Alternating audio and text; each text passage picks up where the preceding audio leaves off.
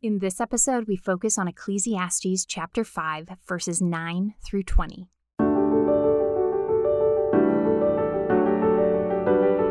Welcome to the Yellow Balloons Podcast, a collection of teachings to help you navigate the transformational possibilities of a God-centered perspective. We pray these insights from Scripture will inspire and encourage you. In this season, Tim Dunn and Joey Willis walk through the book of Ecclesiastes, verse by verse, discussing what is being revealed about the nature of God, our world, and our most adequate response to it. Grab your Bible, some note-taking supplies, and pull up the BibleSays.com commentary on Ecclesiastes as we take a deep dive into the deep truths of Ecclesiastes. Rich with humility and hope, uncertainty and purpose, mystery and faith, this book is sure to challenge your perspective on what it means to live life well. 9 through 12.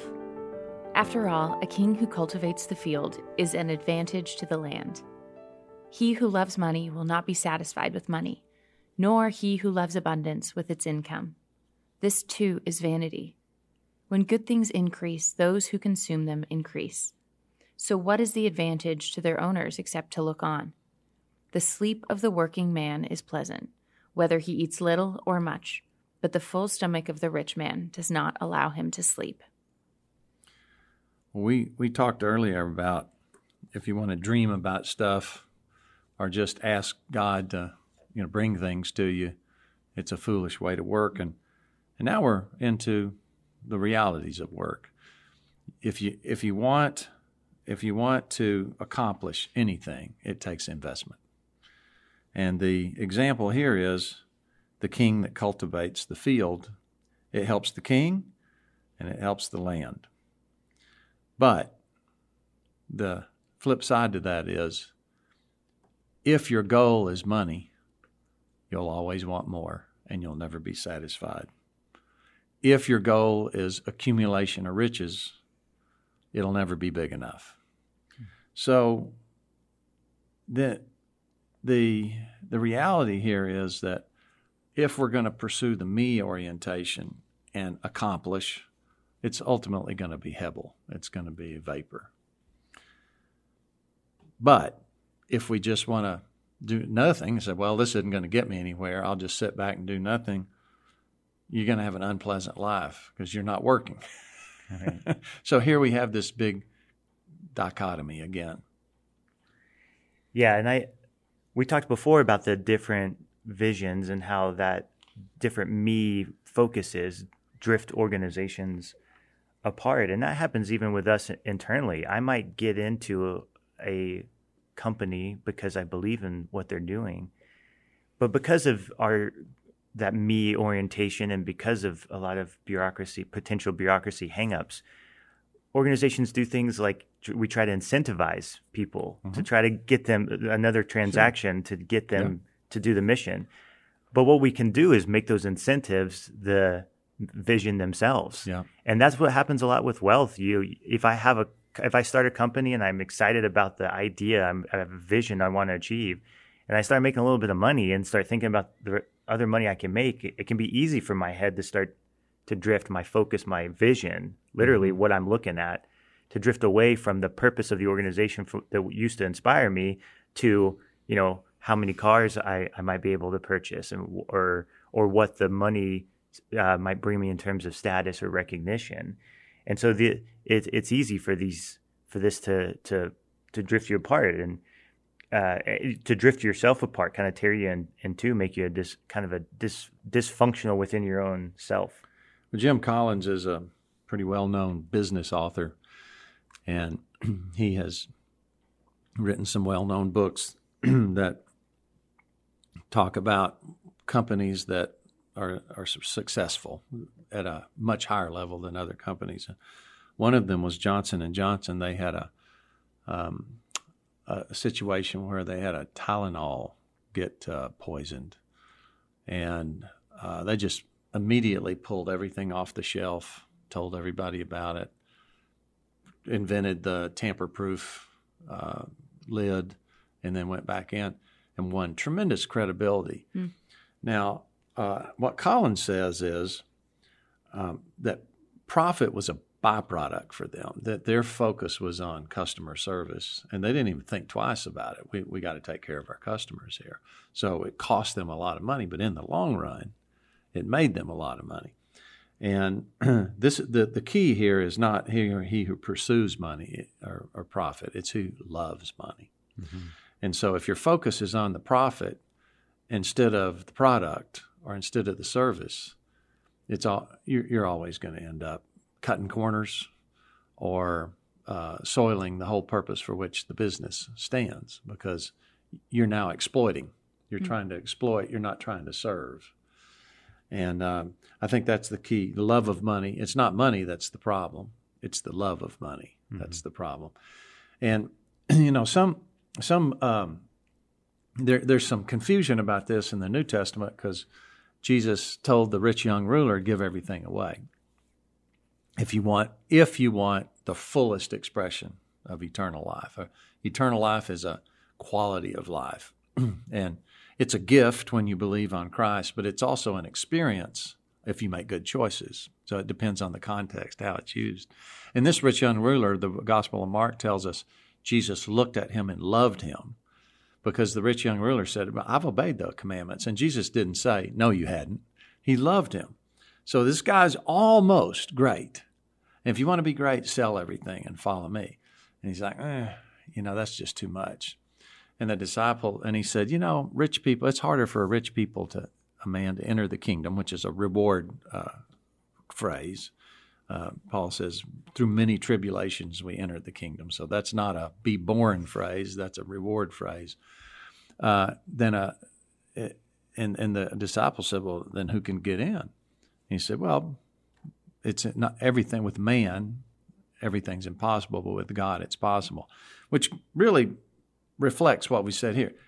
Don't love money, fear God. That's the path to enter the kingdom.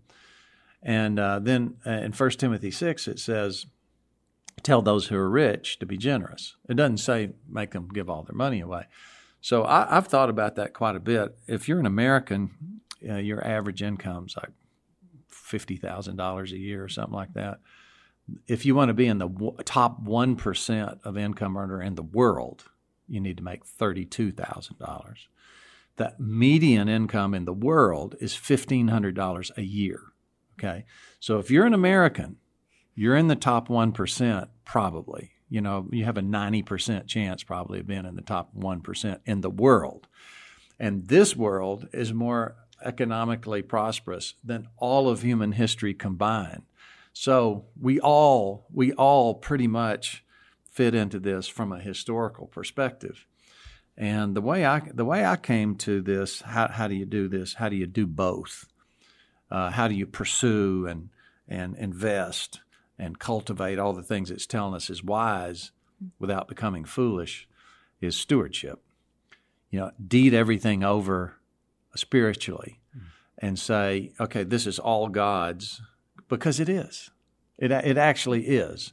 And actually sell everything to God, actually give it over. And when you start feeling angst about finances, you know what that's a signal of? I repossessed. And so then deed it back over again. Some people will actually write out a deed or, release a balloon or something to give themselves a tangible memory key. But I find that to be tremendously freeing and a way to do both. That's really cool. And one of the other ways I think that's freeing is we've talked a lot about process and outcome. And the end of this section says, like, if you're focused on the outcome and you're just collecting outcome, you're just, the rich man's stomach gets full and so full, so angsty about whether his next meal is going to come from, ironically, that he can't sleep, he can't rest, he can't be at peace. Whereas the working man who is focused on how he stewards, on the effort that he puts into the things that he does, sleeps well, because our bodies are made to rest after we work. There's a give and take. There's a ebb and flow. There's a yin and yang to it. And so when we put ourselves in these, castles and have food given to us, we're abandoning this kind of natural ebb and flow, and it costs us. It adds to our anxiety. It adds to our frustration. We're one of the, as you said, Tim, one of the richest nations in the history of the world, the richest nation in the history of the world. But we also, you said in one of our previous episodes, like the suicide rate has doubled the last 20 years. And so the idea that we would put our hope in that as some sort of redeeming avenue seems very foolish indeed. Well, and some of Dave Ramsey's principles are right here too. We should elevate them. When good things increase, those who consume them increase. The idea here is you tend to start adding servants, you tend to start adding employees. The more your wealth goes, the bigger the responsibilities go, and the higher the burn rate is. Okay, so what that tends to do is just make you worry. But you don't have to escalate your lifestyle. Right. And I recommend this. I recommend that everyone sit down and say, and actually, get a there together with your spouse. How much is enough? What is our optimum financial lifestyle? It's fine to aim for that. And then that's it. And then everything else is overflow to bless people by building a business or by, building ministry or something like that. I would recommend to avoid just passive investments. This rich man at the end that's just kind of stuffing himself and then can't sleep at night, he's not active anymore. Right. And the idea of retirement in the sense of now I'm just going to focus on me is kind of going backwards from all this. Retirement in the sense of now I have control of my time and I can do what I really want to do. You ought to try to get that as quick as you can. Try to find a job where someone's paying you to do what you would do if you retired. That's the ultimate thing to do. Yeah. Then you're rich. Yeah. Because you get to do with your time what you really wanted to do. The whole point of getting rich is so you can do what you want to do with your time. And here's this guy who's doing what he wants to do with his time, and it's self-destructive. So that's another thing to really focus on is what would I really do with my time, and would that actually be good for me? Right. 13 through 17. There is a grievous evil which I have seen under the sun, riches being hoarded by their owner to his hurt. When those riches were lost through a bad investment and he had fathered a son, then there was nothing to support him. As he had come naked from his mother's womb, so he will return as he came. He will take nothing for the fruit of his labor that he can carry in his hands. This also is a grievous evil.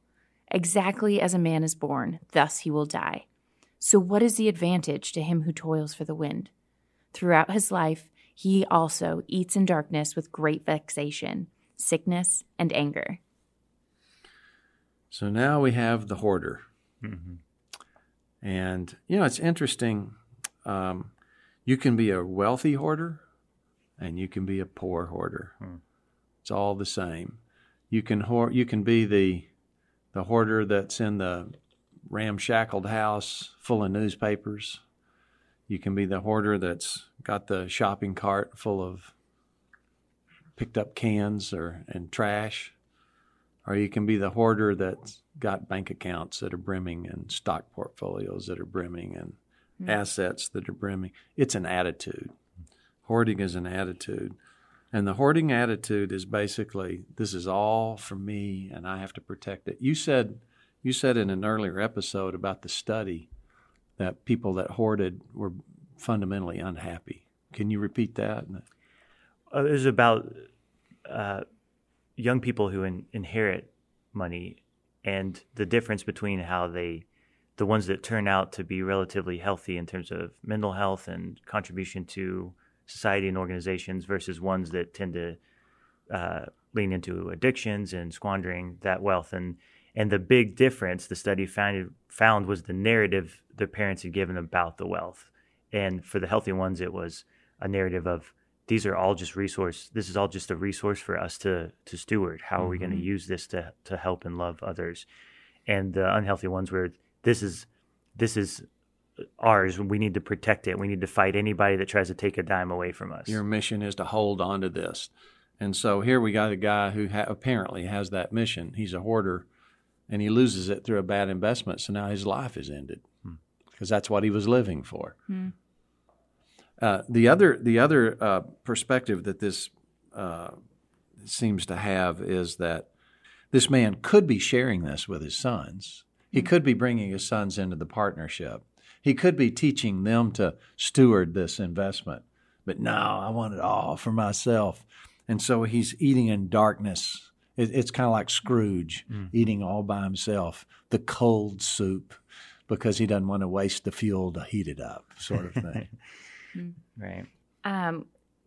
We have an experience with this hoarding thing that I can think of where we went on a trip to Switzerland a couple of years ago, and Joey and I had this opportunity this one day. We were looking into how much does it cost to go to the top of this mountain and have this experience together of like seeing the beauty that God has created in Switzerland, overlooking the lakes and the valleys and all of that. And it was expensive. It was costly to take this train up the mountain, more than a train should cost.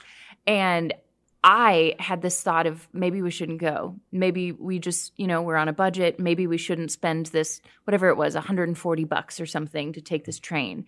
And we talked about it, and it was really hard to make the choice to let go of the money to do this experience. And Joey was like, no, we're here. Like we should just do it. Like, what does it matter? We're not here to serve the money. The money is here to serve us. And so let's just do this experience. And so we did it. We paid for the tickets. We went up the mountain, and we decided, oh my gosh, it's so beautiful here. And I grew up hiking in Canada. I want to hike down this mountain. And so it was super snowy and crazy. We got the train conductor to drop us off halfway down the mountain, and we hiked the rest of the way. It was a 4-hour hike, and it was the most beautiful experience that we've had. We talk about this experience that we had together all the time. It was this huge impact moment for us of getting to experience God's creation and hike down this mountain. And I was drinking out of this natural spring that we found and eating walnuts off this tree on the side of the path that we found. Kylie in her element. Yeah, just experiencing this incredible thing together. And it's changed the way we travel. It's changed the way that we do things together moving forward. And if we had hoarded that $140, if we had held on to it, it wouldn't have served us. We would have been serving it, and we wouldn't have experienced this thing that we talk about all the time now in our marriage, and has changed our relationships with friends. We go hiking all the time with friends now because of the way that we can find community and experiencing the creation of God. Well, I often, I don't know about often, I will advise people when the subject comes up, it's a good idea to invest in experiences and a bad idea to invest in possessions. The possessions will end up in your attic unused much of the time, but the experiences are things that you do with other people that you remember, and it builds relationships. We don't. I mean, I drive a 2013 pickup, and I get made fun of it a little bit. But, I love my pickup. It's one of my favorite possessions. And one of the things I really try hard to do is make sure I enjoy what I have and get rid of things that I don't enjoy. And for me, enjoying my pickup is a little tiny spiritual discipline.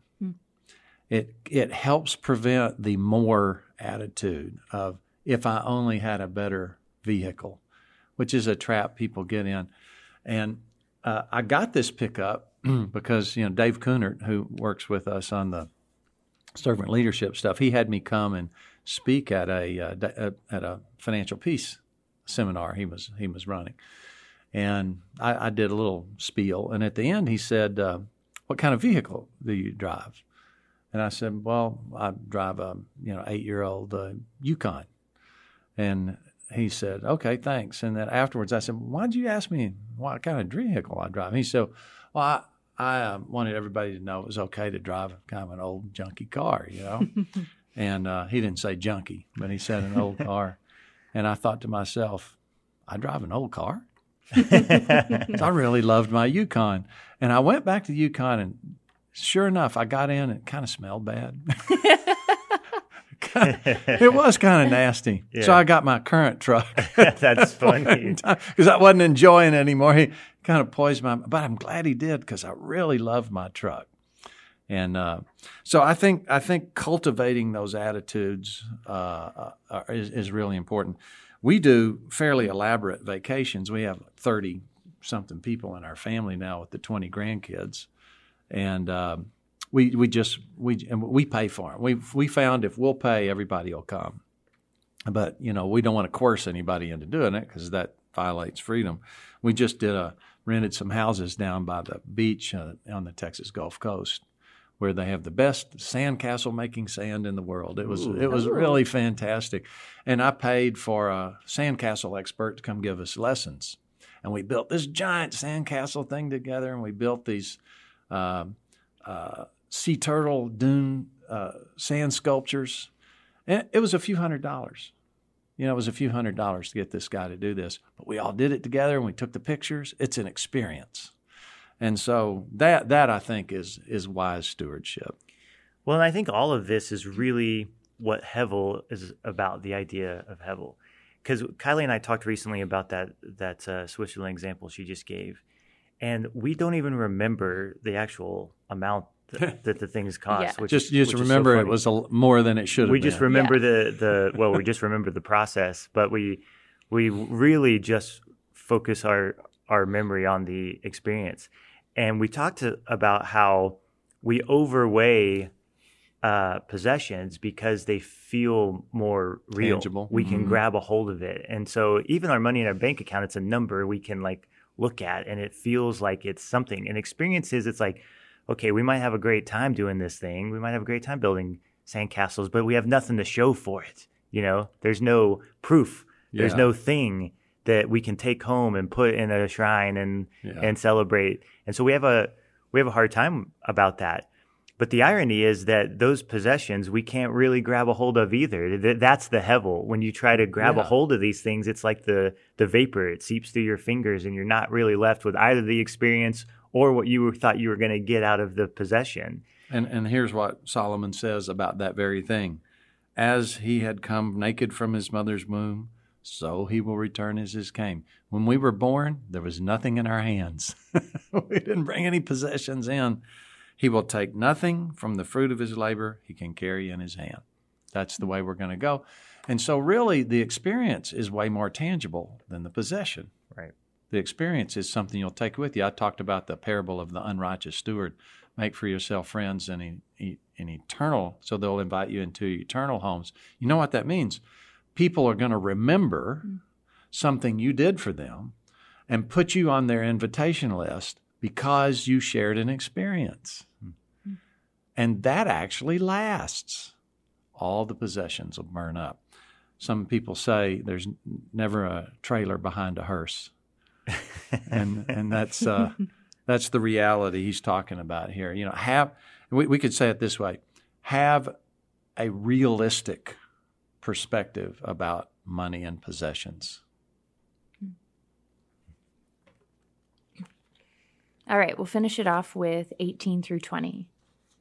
Here's what I've seen to be good and fitting: to eat, to drink, and enjoy oneself in all one's labor in which he toils under the sun during the few years of his life which God has given him. For this is his reward. Furthermore, as for every man to whom God has given riches and wealth, he has also empowered him to eat from them and to receive his reward and rejoice in his labor. This is the gift of God.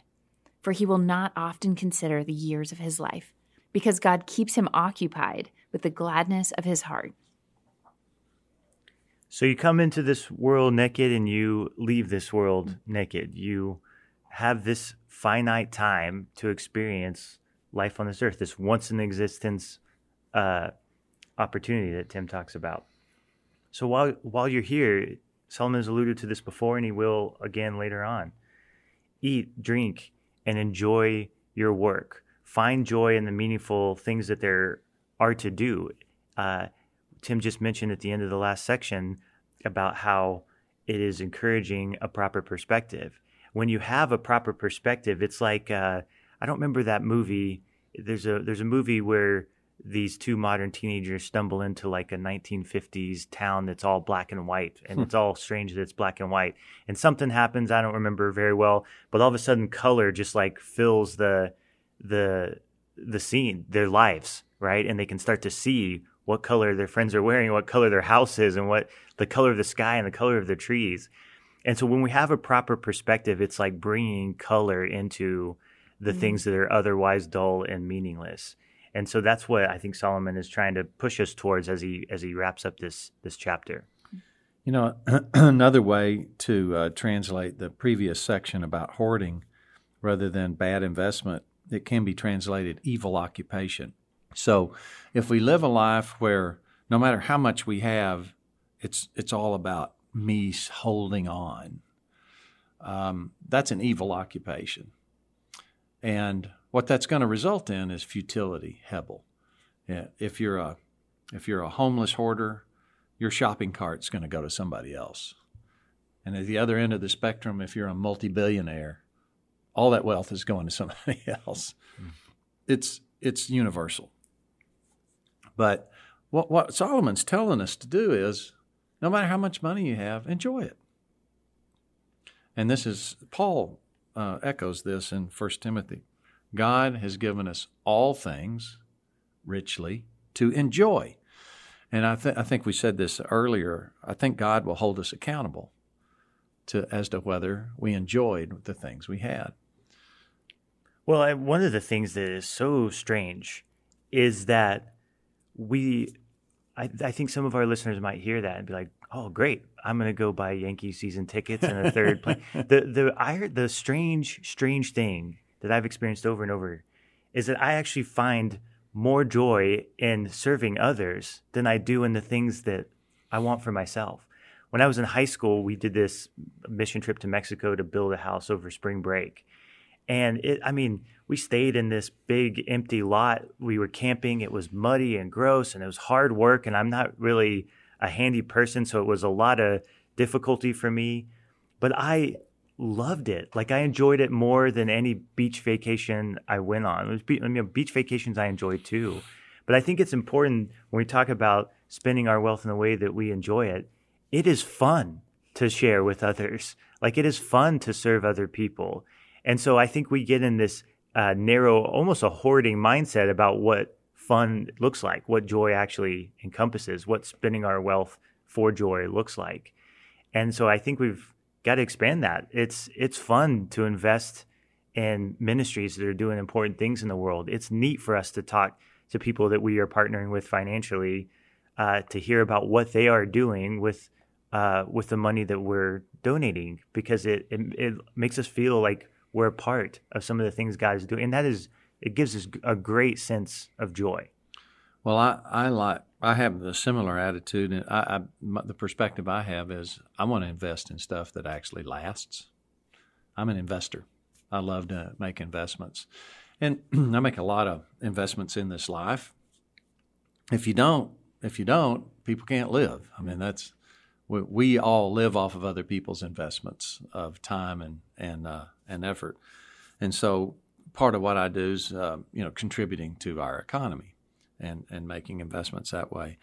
But like all this servant leadership stuff we all do together, and the Yellow Balloons podcast and everything, my hope is that is giving cups of cold water to people. Mm. And so, maybe we get on an invitation list someday, that somebody we didn't even know, and they say, hey, that devotional really did something for me, and we have an experience with them in eternity.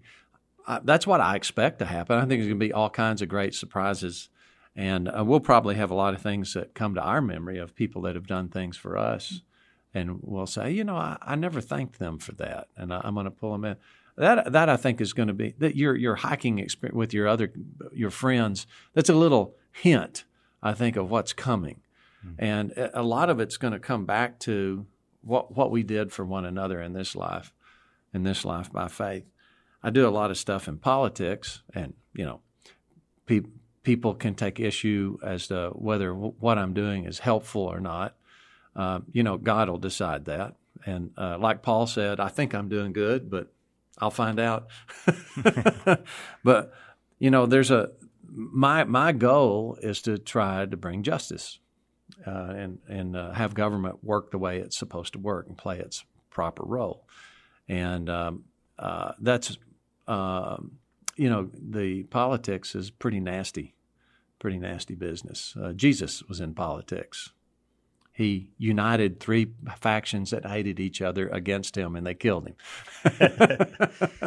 So that tends to happen when you go into that world. But ultimately, it's a very important part of what allows us to have the freedom to do things like this. And so I participate, and I look at that as an investment, an opportunity to do something for people that don't even know I'm doing it, something for them. Now, all that'll matter is what my heart was in that. I say all that'll matter. That'll primarily be the matter that comes, and I hope I'm doing well. I think I am, but I don't get to decide that, and neither do other people. Right.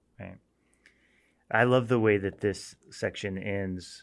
He will not often consider the years of his life because God keeps him occupied with gladness of heart. Tim, you talked about how there's lots of different ways we hoard, and some of those are just literally counting the years of our life. People are sometimes very hesitant, even to themselves, to admit what their age is, and they feel this doom coming of the inevitability of death. And this is an encouraging passage to me, the idea that I might be so busy living life that I'm not terrified of its inevitable end, that I'm making the most out of it. It's the best way to spend it. It's the best way to honor and value that inevitable end rather than let it be a driving force that terrifies me and undermines the opportunity that I have while I am here. Well, for me, you're a whole generation behind me, and so we'll see. It'll be interesting to see if you kind of get the same experience I do. But I have chosen to try to be the faithful steward, which if you're going to be a faithful steward, you embrace responsibility. So, in the parable of talents, God gave three different guys an amount of money. And it actually was a fairly substantial amount of money, but at the end, when the master does the evaluation, he says that was a pittance. Well, that master is obviously God, and everything's small to God, right? Mm-hmm. Billions of trillions is small to God because he owns everything. And so the two of the guys really worked hard to invest, and they doubled the money. Now, that doubled the money would not be material to the master. But what he really wanted to know is, will you work to be faithful? And he says, man, that was great. I'm going to put you over many cities. Okay, so you're faithful with a small amount of responsibility, so I'm going to give you a whole bunch of responsibility. Enter into the joy of your master. So it's not just you're far away doing this now, it's us doing it together. Now, the wicked and lazy servant, he said to himself, I know what kind of master I have. If I do all good for this, he's just going to ask me to do a lot more. He was right. Mm-hmm. That was an accurate thing. And if you're paying attention and you walk the Christian walk, every time you gain in wisdom, God's going to ask you to elevate your responsibility. And it can get tiring. It can get tiring, and the weight just keeps growing. So there are times when I say, be kind of nice when I cross the finish line. Sure. Yeah, it does get a little tiring. But I also say, God, I want to cross the finish line well, but I don't want to get pulled out of the game before it's over. So please help me continue to be faithful day by day. So I think, because actuarially I've got another 20 years or so. Boy, the last 20 years went by pretty fast. And so, I think about this stuff quite a bit, more and more as we go. So interestingly, this says that stewardship is the gift of God. And I think, Tim, actually looking forward to eternity is part of that gift. You said there are times you look forward to it, and there's times you're like, but don't pull me out of this gift until you're done with using me here. And I think that's what this is talking about. You're occupied with gladness of your heart. It means you're in the game. When we do student leader training at the King's College, where Kylie and I volunteer, we talk about that. Is it Roosevelt? It's Roosevelt, right? The Roosevelt quote about the man in the arena. Yeah. And that's the gift that God gives us, is an opportunity to participate in the arena, to work, to steward, to expend our effort. It's kind of like when I played basketball. It's like, I don't want to get pulled out, but man, I'm tired. It'll be good when the game's over. Well, and there's times where you think, I love this so much, but I can't. Oh, when the season's over, I can't wait to just take it easy. I think that's kind of what it is, and I do look forward. I really look forward to a time when all the things that I love about the responsibility and the teamwork and stuff is being done in a new earth, where all the me orientation is not the gravity. Right. I do look forward to that greatly. Thanks for listening to the Yellow Balloons podcast. If you want more information on adopting a God-centered perspective, visit our website at yellowballoons.net. And if you have any questions related to what you just heard, we would love to hear from you. Please email us at contact@yellowballoons.net. Thanks for listening.